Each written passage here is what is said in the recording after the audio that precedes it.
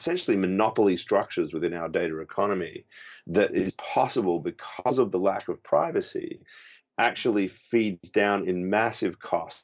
Data is, a commodity or a currency. It is something really, really valuable. And as we give it up, we're essentially giving it away for free. I'm Tor Bear from Enigma, and welcome to Decentralize This.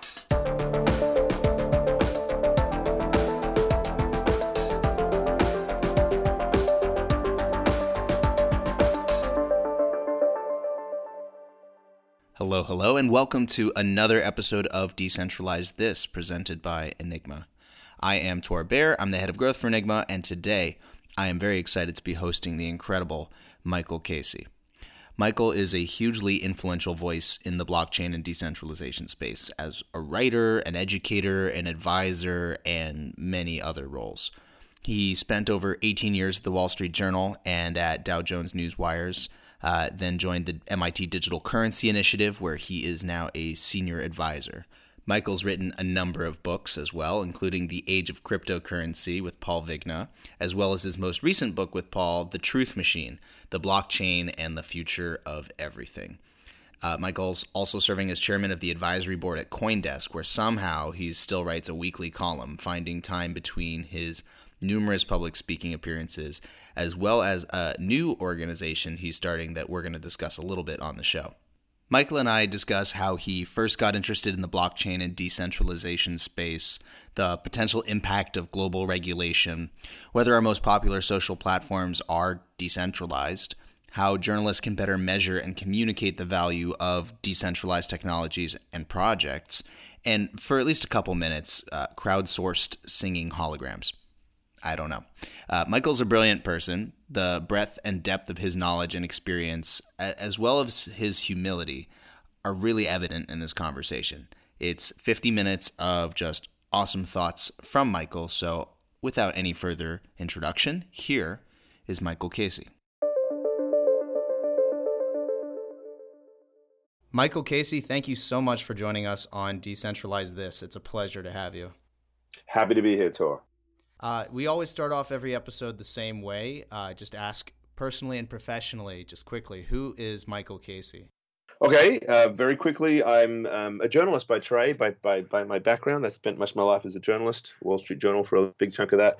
But I'm also kind of an educator and a communicator. I'm currently connected with MIT, the Digital Currency Initiative, and I do a lot of public speaking and, basically very much focused on the sort of shaping change or the changing shapes of our economy in connection to decentralized technologies such as blockchain technology. And I'm in the process of launching a media company in the process. You are a super busy guy and an amazing writer, I should say. You've written a lot of books. I've tried to read them all. They all are really incredible. In particular, The Age of Cryptocurrency was one of the books that I read as I was just getting involved with blockchain. I found it to be really fascinating. And your latest is The Truth Machine, which is about the future of everything, I think, in the subtitle. Yes, I think to call it about the future of everything would probably be a bit much. But the implication being is, the role that decentralizing technologies like the blockchain can play in virtually everything, I suppose, is the point. I think that's fair to say, and it's definitely the focus of this podcast in particular.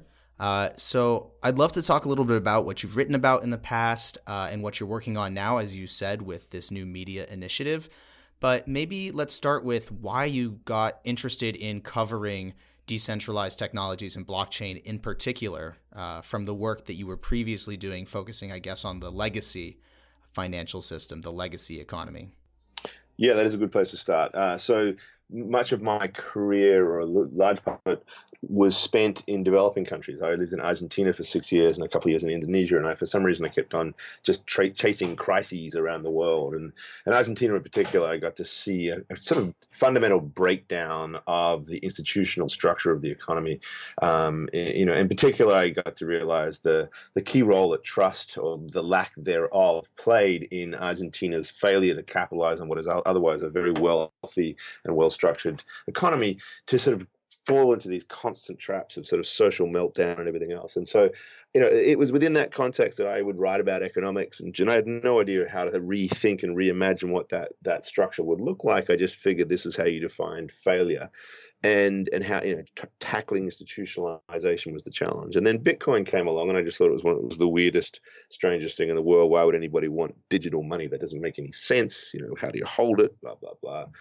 And then wrote a fairly average column about it because I was writing about currencies in those days, and so I just saw it as an alternative to the dollar and thought this doesn't make any sense. And then I got called in by a bunch of guys, some VCs, a few other entrepreneurs, and various other people, just to have a chit chat around it, and then sort of put the light bulb off in my head, and I just realized that there was this underlying challenge that it was attacking, this core problem of having to trust intermediaries and how to be able to, exchange value, define value, and essentially, therefore, create peer-to-peer networks of exchange without these intermediaries in the middle. That was the most interesting thing about Bitcoin, not necessarily the fact or whether or not we needed something to replace the dollar. And from that perspective, I was able to look at the Argentine experience and sort of realize that there was something really quite different that could be done to sort of grapple with this institutional breakdown. So it's that arc of my career that took me to this point. You came to a lot of these realizations. Now you've written a lot about these realizations. I feel like these realizations have gotten a lot of other people to realize what you've realized. Between the two books that you wrote most recently, like about specifically blockchain, like The Truth Machine and the Age of Cryptocurrencies, what are you proudest about with those books, or what do you think the takeaways from those books is? Great. Yeah. I'm glad you asked the question. I mean, I think one of the things that's most satisfying as an author is to feel as if you've had impact. Obviously we like to see book sales, but I understand my books are very popular in Ukraine, for example, where they read the Russian version, and I have probably not a lot of confidence that they're not reading bootlegged versions of it in some of these places, but I really don't care about that.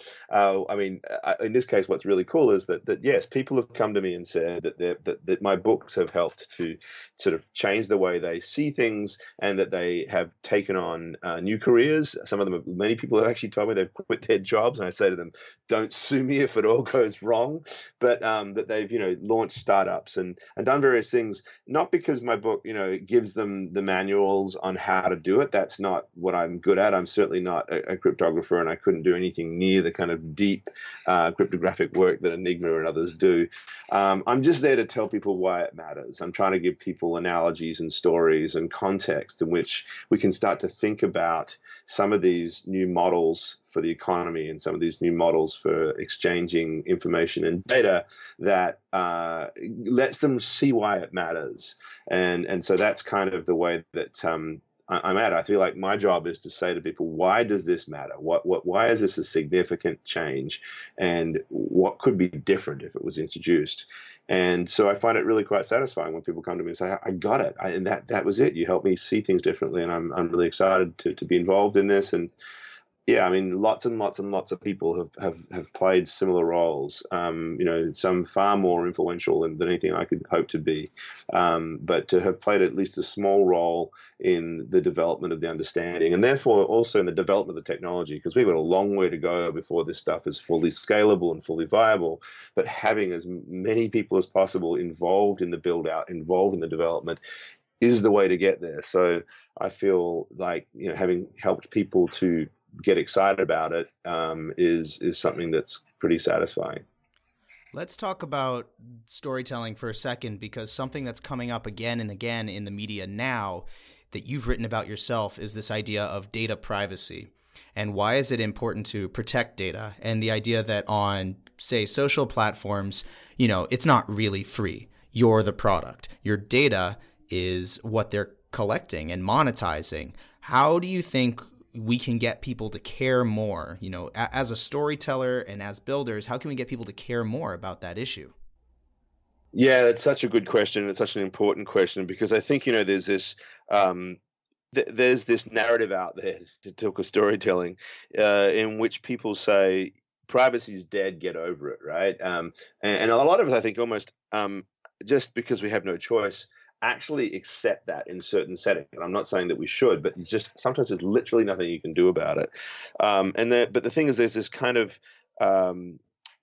fatalism about it, and I find that the reason why that's problematic is because they don't fully realize what they're giving up, because the narrative focuses on things like identity theft, and will I have my my credit score stolen, and so forth, and then they figure out that they can probably get insurance against some of those things, and ultimately there's a lawsuit. But what's not properly understood are the underlying economics of how that works against them, and how fundamentally difficult it is to actually develop your own, autonomous node within this big global digital economy that we now are integrally connected to.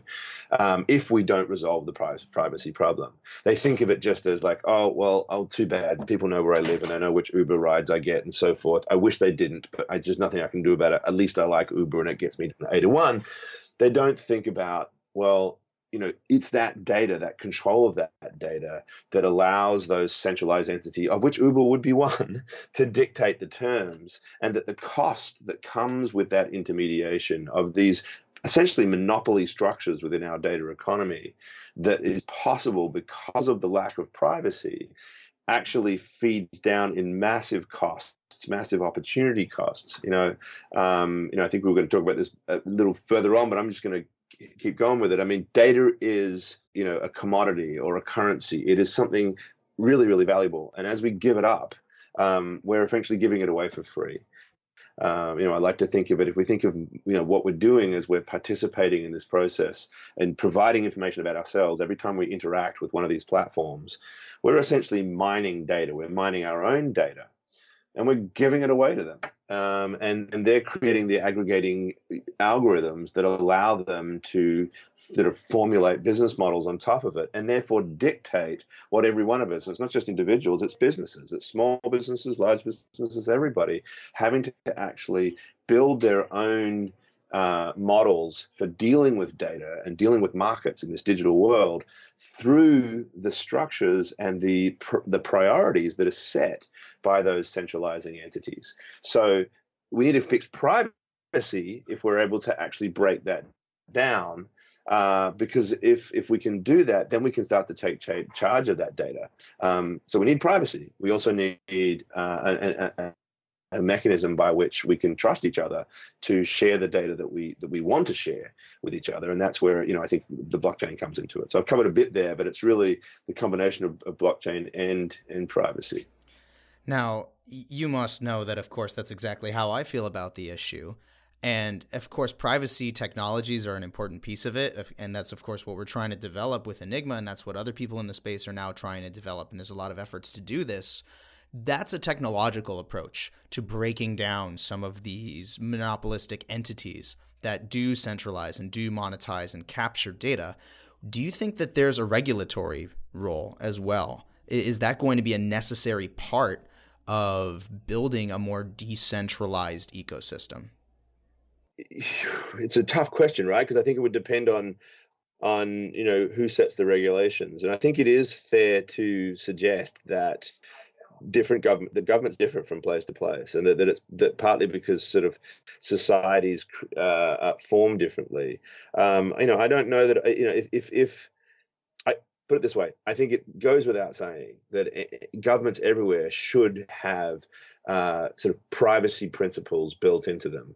And I actually applaud the EU for the GDPR. I think it's a mess the way it's been put together, but at least that law is founded on a recognition that privacy is something that we should be protecting, and that governments need to be at least signaling that they want to get right. That we don't create proper civil society unless particularly in a digital economy, unless that right to privacy is protected. So I do think that governments need to be establishing the frameworks for sort of laying down principles, maybe constitutionally, recognizing these sorts of rights in ways that are broader than they currently are. I think that the U.S. Privacy protections in the Constitution just simply don't go broad enough. They're more about, they're obviously related to state actors and law enforcement, but there's an entirely different framework that we can create. But that said, I mean, obviously, governments differ, and if that regulatory framework is built around just entrenching existing institutionalized systems of identity, for example, and therefore turning the state into the protector of our privacy, then we're very vulnerable. Like I wouldn't want the Assad regime to be my protector of my identity. I'm not even sure I really want the Trump administration to be it, for that matter. And I don't want India. India's currently respectable government, but they have this big Aadhaar identity network, and it's hacked consistently. Not to mention the fact that the BJP, which is currently in a more benign form than its past, the ruling government in India, comes from an ultra nationalist Hindu background that may take over again and sort of turn these kinds of government-led identity machines into sort of ethnic cleansing weapons, right? So we have to be very careful, but I also just recognize that governments are there. This is the way the world is, and we've got legal systems that are inherently important in terms of how we go about setting contracts and how we end up interacting with each other. And so because of that, we have to have that regulatory framework. I think there should be an international solution, an international approach to this, maybe sort of establishing foundational principles. Maybe the UN can pick up on it. I don't know. That sounds like sort of crazy talk for people in the crypto world, that you would want something as dysfunctional as the UN to manage this. But there has to be a framework that does tie into the government perspective, but that doesn't at least leave us vulnerable to abuses by those same state actors. So you're raising a fascinating point, which is that blockchain, Bitcoin, decentralized applications are almost by definition borderless. They're supposed to be unstoppable, uncensorable, but we're dealing with actual borders. A lot of these companies and projects that are trying to build and change things, they operate within that larger context of governments or international regulations. Some are subject to the GDPR, some are not. How do you think we can move forward in terms of coordinating better across borders? Like, how do we make sure that this is really an inclusive global revolution versus something that only happens in one place and not another? Essentially, I think one thing that could be an interesting model to follow here, the early approaches to internet governance, ICANN and the IETF and then these other institutions, which are not perfect and which began, at least in their early days, as falling under the jurisdiction of the United States. But they even at that stage, and now they're more multinational in terms of their jurisdictional structure and ownership structure. They were always multi-stakeholder party involved, and so there was an understanding that all these institutions had to play a role. Again, not perfect, because we ended up with a overly centralized internet, but we do have a more or less functioning internet, and it does cross borders.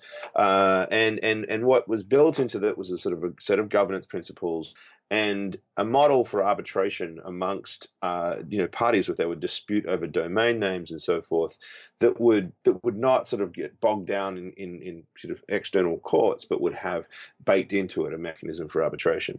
So some sort of framework that essentially has a hierarchy of understanding in terms of where specific rights by certain entities exist, and companies that do want to identify at least certain public key registries that they have could do so in a sort of a public way. So we own these public keys, and that being the limit to which they are exposing data, that framework can then essentially allow for, I think, some sort of mechanism. I mean, this is a really complicated topic, and I'm not sure I'm fully getting the gist of it to you. But I just think to your point before, that we live within this framework, it is absolutely unavoidable. We need to think about where the law begins and ends, and where a smart contract execution of the contract that is beholden to that law actually starts and ends as well.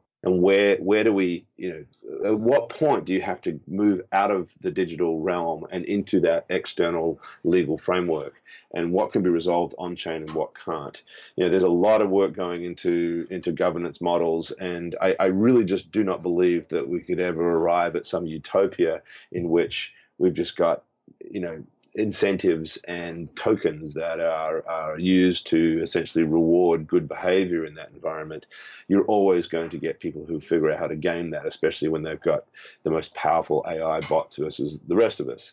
So, there has to be an escape route into that legal framework, but I certainly believe that before you make that escape, there are mechanisms by which we can start to resolve some of these challenges, within the digital realm without having to go to court. I want to ask you something that we started broaching earlier. With your work as a storyteller, with trying to get people from the legacy world into this space, I imagine that as we get more of the thinkers and builders from our existing institutions to cross borders and come into the decentralization space, we're going to start finding more creative solutions to some of these questions. So maybe talking about now what you're doing with network effects, how do you think we can get more people from this traditional world to start thinking about these decentralized solutions and how they can be a bridge or build a bridge? Yeah, well, I mean, I think of my main role, throughout my career as a storyteller. I don't think I realized that until I got a little older. I thought that journalism was about sort of getting the facts to people. And I wouldn't dispute the role of journalists as intermediaries, and playing this role of kind of getting some sort of arbitrary version of the truth figured out. But I started to see that biases are inherent in everything. So, putting that aside, what I did realize is that the skill set that I think is important to all journalists and to anybody who's a communicator is this storytelling component to it.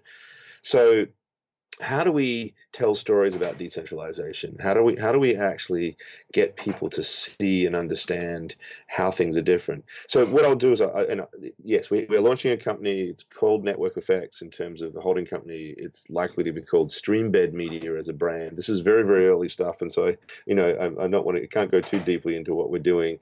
But I will say that the main themes we're focusing on are innovation and society. So we think that technology and the way it's told through media right now is not explained appropriately. It is focused on the mechanics of what the particular gadget or widget or app does.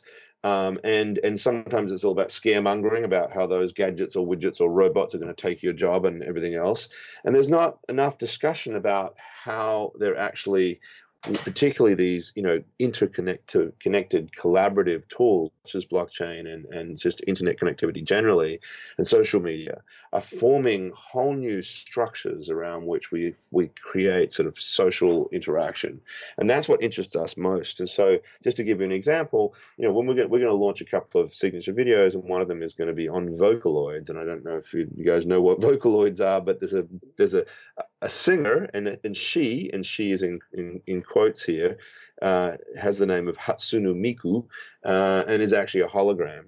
What's really interesting about Hatsune Miku, though, is not the hologram and how that hologram performs in these concerts, but that her entire repertoire of songs, hundreds and thousands of them, aren't produced by her or by the company that owns the rights to her image, but by fans everywhere.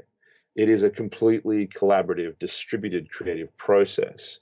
And people, if we can start to think about that as a concept of how capitalism is changing, because the value in that brand is not being created by the company, it's being collectively created by everybody. And how should we reward them? Because right now those people aren't getting really rewarded. They are maybe rewarded on a social capital level. They just get such joy out of participating, and maybe that's enough.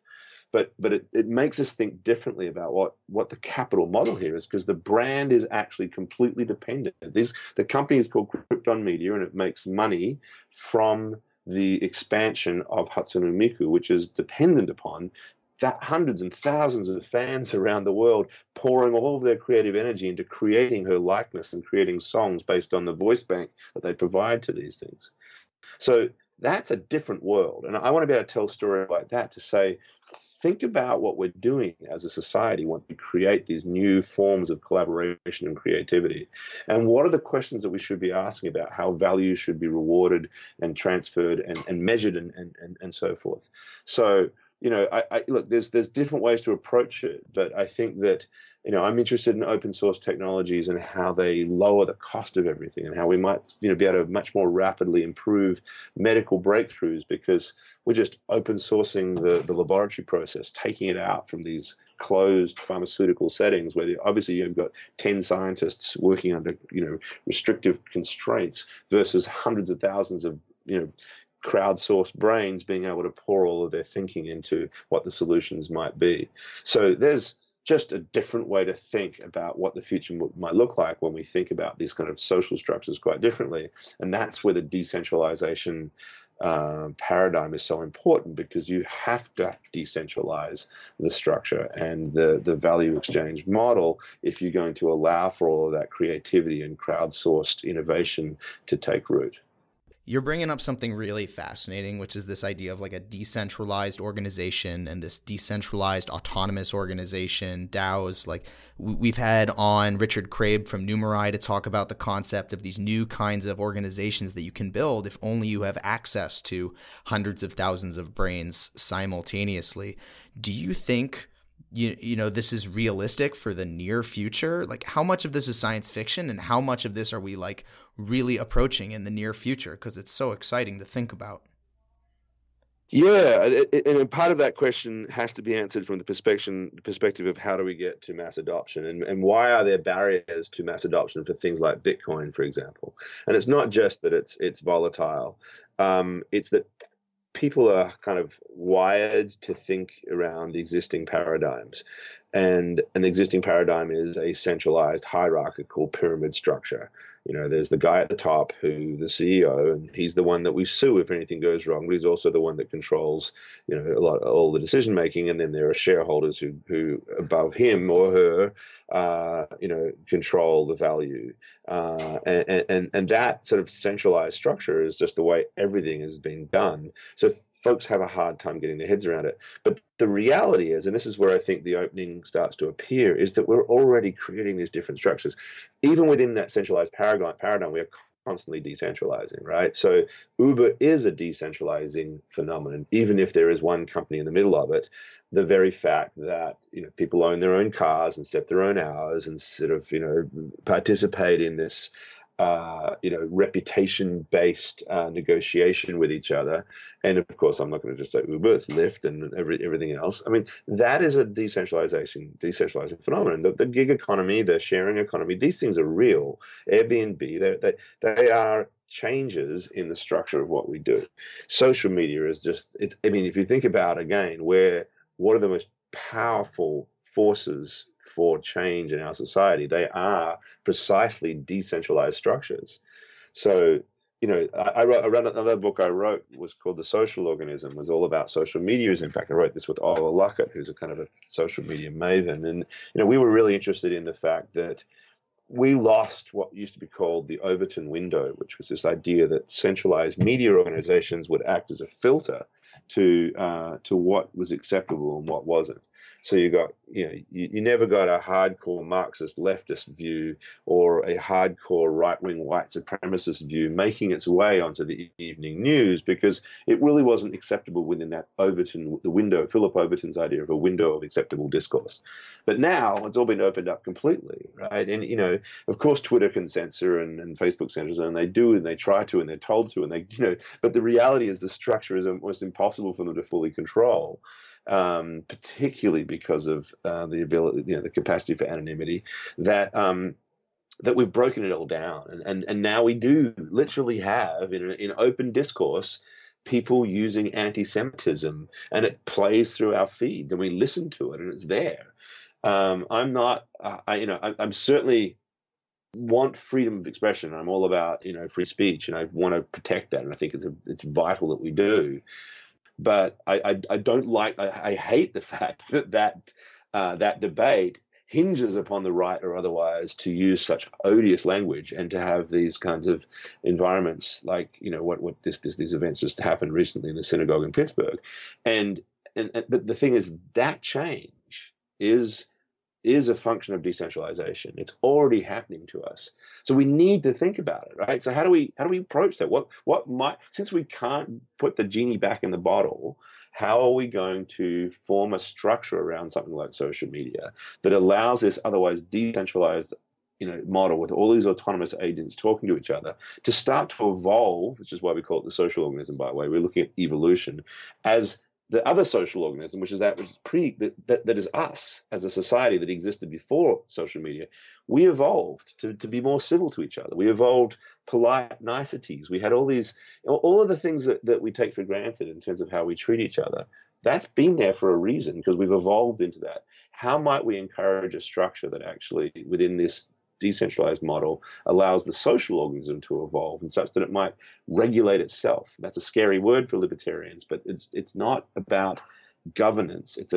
As a government outside, it's about what is the structure within this that allows the organism to actually survive and thrive in a healthy way.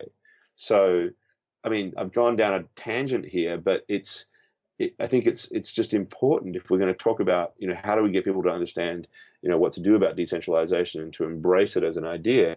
They need to understand that we already are decentralizing in certain ways. And unless we figure out a kind of a decentralized trust architecture and we resolve some of these other core problems like privacy and protection within that, then we're going to have a kind of a hybrid world that is going to be the worst of both worlds.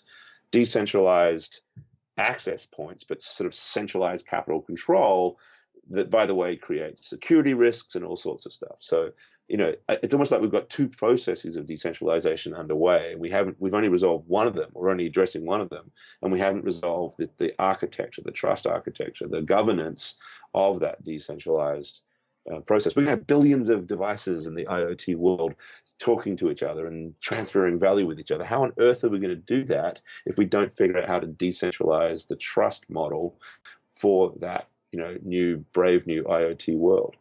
After looking at these centralized applications, how can we make sure that we're building decentralized applications that are actually, they're superior to centralized applications in the way we are building inclusive platforms? But then how do we make sure we're providing a good user experience and hopefully like an even better, maybe a 10 times better user experience than a centralized application? Like, it sounds challenging, but do you think there's a way in which we can do that? It is challenging because I think the instinct of a developer or an entrepreneur that's funding developers is to think of how they capture value for themselves, right? That's the way that we've built our systems, which is a kind of inherently centralizing instinct. So it has to start as a bottom-up, community-driven phenomenon. There has to be, at every stage of the game, a kind of a gut check on whether or not the launch, the rollout, the development, everything is driven by community interest in whatever way. And to think of, therefore, I suppose, the profits and the gains that come out of it almost as a secondary element, which is kind of antithetical to the way that, traditional capitalism works. But if we, there's a way to do it, I think, right? So I've been giving a talk lately, a bit of a theme I've been developing. I have a bunch of stock presentations I give. And one of the ones I've been trying to develop a little bit is, where I think the whole ICO boom let the world down. And I think that if you sort of drill down into the behavioral aspects of that got people so annoyed, they kind of reflected centralizing instincts. So the very idea that you should raise the money first, and then build something later on, prioritizing the ICO, prioritizing the fundraise aspect of it, that's kind of speaking to the needs of the entity. It doesn't mean that there shouldn't be a way to develop the funds of, there's need a fund development. I'm not naive to think that you don't need money to develop things, but but just the very language of the ICOs, the number of people who would say, "Hey, we had a successful ICO because we raised X amount of money." And that, if that's your measure of success, then obviously you're thinking about things the wrong way. That's a centralizing instinct, as far as I'm concerned. The very idea that you can write a white paper and then build later is a similar kind of idea. That the notion that there is it's acceptable for there to be asymmetric information between the foundations, the stuff that the SEC was worried about in terms of why some of these things they thought were de facto securities, and therefore, that there was a risk to investors that needed to be considered, was because there's asymmetric information between the power of that. So there's obviously not enough transparency in these processes, and so the lack of transparency is yet another way in which things, instinctively get centralized. It doesn't mean that you've built a model that let me say it again. Centralization can come through various means.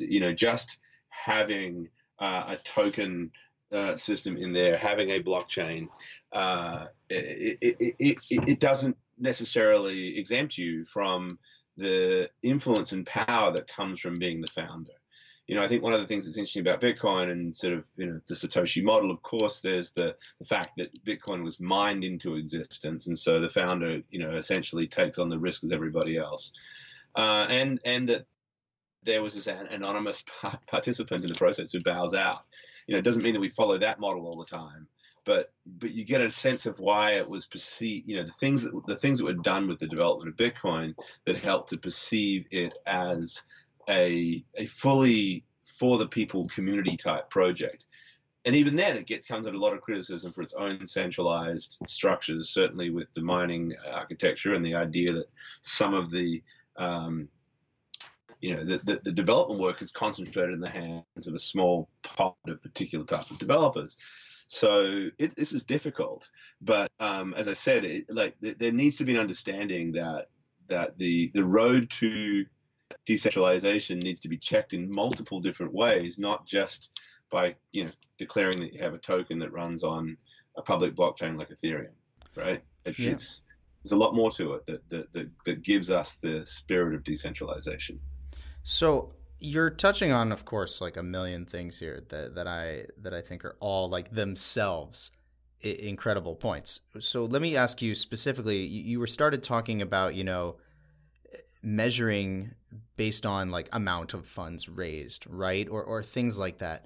One trend that I've seen is that when journalists are trying to cover this space, because it's so difficult to judge the progress of a project or how decentralized it is or any of these other points of transparency, like a project can be transparent, but it's a small set of people who can really understand and then communicate, whether a project is building actually like groundbreaking or functional tech, or whether it is decentralized to the extent that they claim. Journalists have a very challenging job. And when you come to a metric like funds raised, that's standardized, right? You can say this project raised $1 million, this project raised $100 million. That it creates a temptation to say this project is 100 times better, just because that's a standardized metric. How as journalists, because I think this is a perspective that you have along with your other hundreds of perspectives, but how as journalists can you make sure that you are storytelling in a responsible way and trying to communicate the truth of these things when the truth is really, really hard to understand? And the idea is to get away from the, essentially dollar-based metric. If we're talking about something that is supposed to reside outside of the fiat world, then, what is another way to measure the value of a project that doesn't require us to translate back into that, inappropriate fiat benchmark? So you need a benchmark. So Bitcoin is the benchmark in this case. But what they're using as the Bitcoin benchmark is not just its value in dollars or any other. It's also a whole range of other metrics. So what are the number of GitHub commits, right? What is the amount of social media engagement? What is there? The price is a part of it.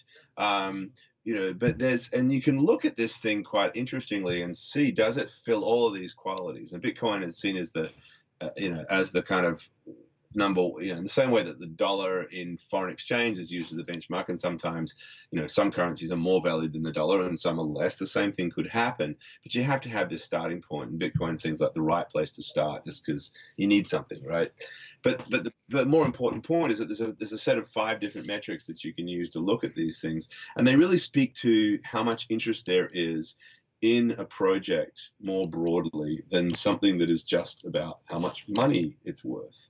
And I think that's really important here, because if you don't have developer commitment, for example, you don't have a viable product. You need to have, and so if these are open source projects and there's a wide breadth of people participating and there's a significant amount of code that's being written, then you've got something pretty real, at least by that metric, right? But then you also have to look at all these other things as well.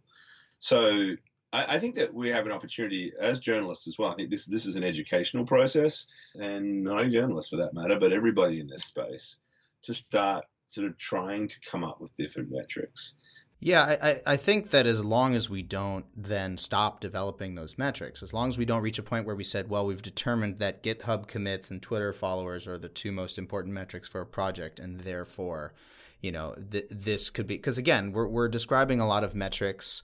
They're not forward looking, right? Like it's hard to say, like, I've got 100 GitHub commits today. How many am I going to have 5 years from now? To some extent, it's an extension of the team. If the team is trustworthy, if they have development experience, you can expect the number of GitHub commits to increase. And if the community is growing, you can, or at least the development community, you can expect it to increase exponentially. I don't know. You have to have data. Like, so anything that whether it's talking to the future or the present, has to be based on data that's present, right? I mean, you can't draw data from the future. But I get the point. I mean, we need to find things that do point to that. And the question is, are these the right breadth of data to do that? I think there's a lot that you can never capture, and I agree with it. Also needs to be dynamic. Like, you don't want to just sort of assume that this one set of questions is the one that you should apply. But just by stepping outside of the sort of the narrow metric of one thing, you're already creating. They're all weighted. It's like not like one is greater than the other.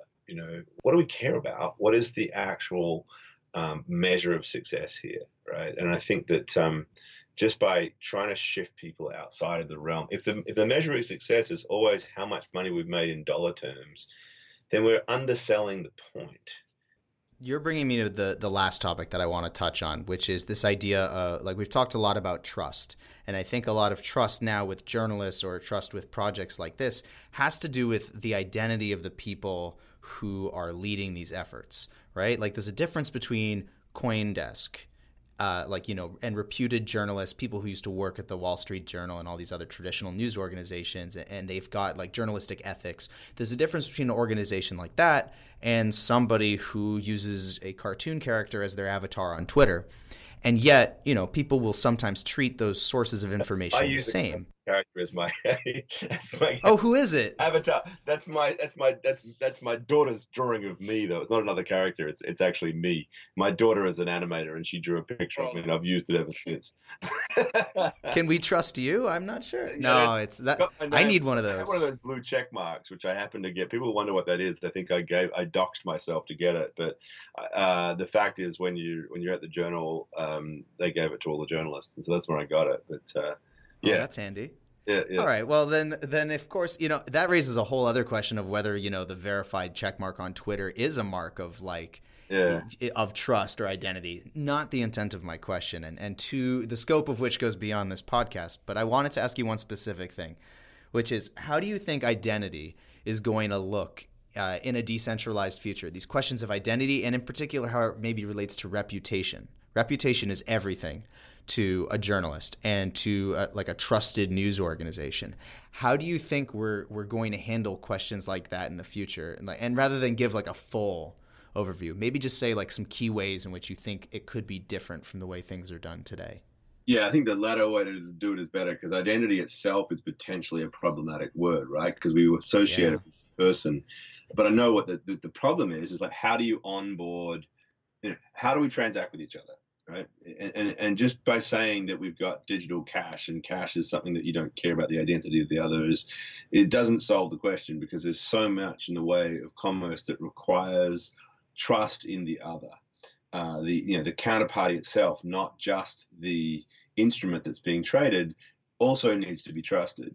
So yeah, how does that get resolved? I think that it has something to do with attributes being controlled by the user, and parceled out as per needs of whichever person is looking to, provide a service to that user, and yet those attributes residing in an environment in which the user cannot alter, and at least can demonstrate that it has not been altered, right? So the holy grail, of course, of this, some people call it the self-sovereign identity, or whatever we want to call it. I think it's probably a wrong word, but is that I am the control of all of my data about me, my credit score, my whatever, my age, yes, and sort of traditional identity, things like my name and my age and my address and so forth, but a whole lot of other attributes as well. Just my stuff I do that matters to Twitter, if my online surfing habits are something that I want to share, I can share. They're probably not something I should be sharing, but there's that I have the opportunity to share whatever I want, and at the same time, the person I'm sharing with it can verify that it has been that it's been proven, right? So there's a lot of zero knowledge proofy type things in there that I'm sure the Enigma crowd are interested in. But the point is really is this idea of being able to treat it as attributes, not a fire hose of sort of all of my identity. I've always loved David Birch's, the way he describes the problem of the bartender who asks for you to prove how old you are, and you hand over a driver's license that has your age, your date of birth, your address, your all this other stuff about you, when all that's actually needed is not even for that person to know your age. They just need to know the answer to a binary question: are you or are you not over the age of 21? And so there's a kind of a holy grail there that we should aspire to, that just says, how can I live in a world where I can just answer those queries, and the query about this very narrow specific attribute can be attested to and shown to be an accurate, unalterable attestation that somebody else can trust, and we can move on. That level of control is, and that I'm the one that controls it, not Equifax or the Social Security Department or whatever, right? It's that level of self-sovereign self-control that is really important.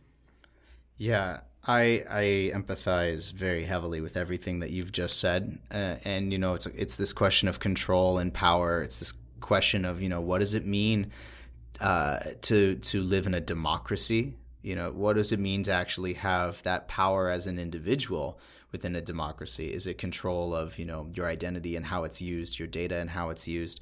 We are in the very early stages of some of these solutions, but I have to thank you for the job that you're doing, at least in educating the broader public about why these are such important questions that we're asking. And I have to, thank you for also not being fully prescriptive, right? You're definitely exploring these questions alongside the rest of us, right? I talk with some people sometimes who seem to have a very clear view of exactly how they want the future to be. That can be dangerous. Yeah. No, I agree. I'm glad you pointed that. Thank you very much for your kind words. I think I'm glad that you recognize that quality, because I just regard that as critical. I don't even say that the blockchain is the solution, right? I get criticized by the hardcore anti, the no coiner crowd and various people who think that I'm just a shill for things. I don't actually own very much, if anything, really, in terms of anything in the crypto space. I'm just really interested in the technology. But I'll also say, look, if something better comes along, I like to think that I think I can prescribe one thing: that we need to resolve the trust problem. We need to figure out some form of distributed trust. And I'll just leave it at that. For now, something like a blockchain looks like the solution. But if you just keep just poo-pooing blockchains as unworkable and don't come up with anything else, then you're not much use to me, because there's no doubt we have a huge trust problem in the world. And in the sort of distributed online community that we now operate in, we have a problem and we need to address it. As far as I can see, this at least gives us some framework for thinking about that. And that's the level to which I'll prescribe, but I'm not going to go much further than that. Well, I really appreciate that level of humility in a very complex space where there seems to be incentive to express more confidence than you have surely earned. So again, I do appreciate that. I'm sure our audience appreciates that.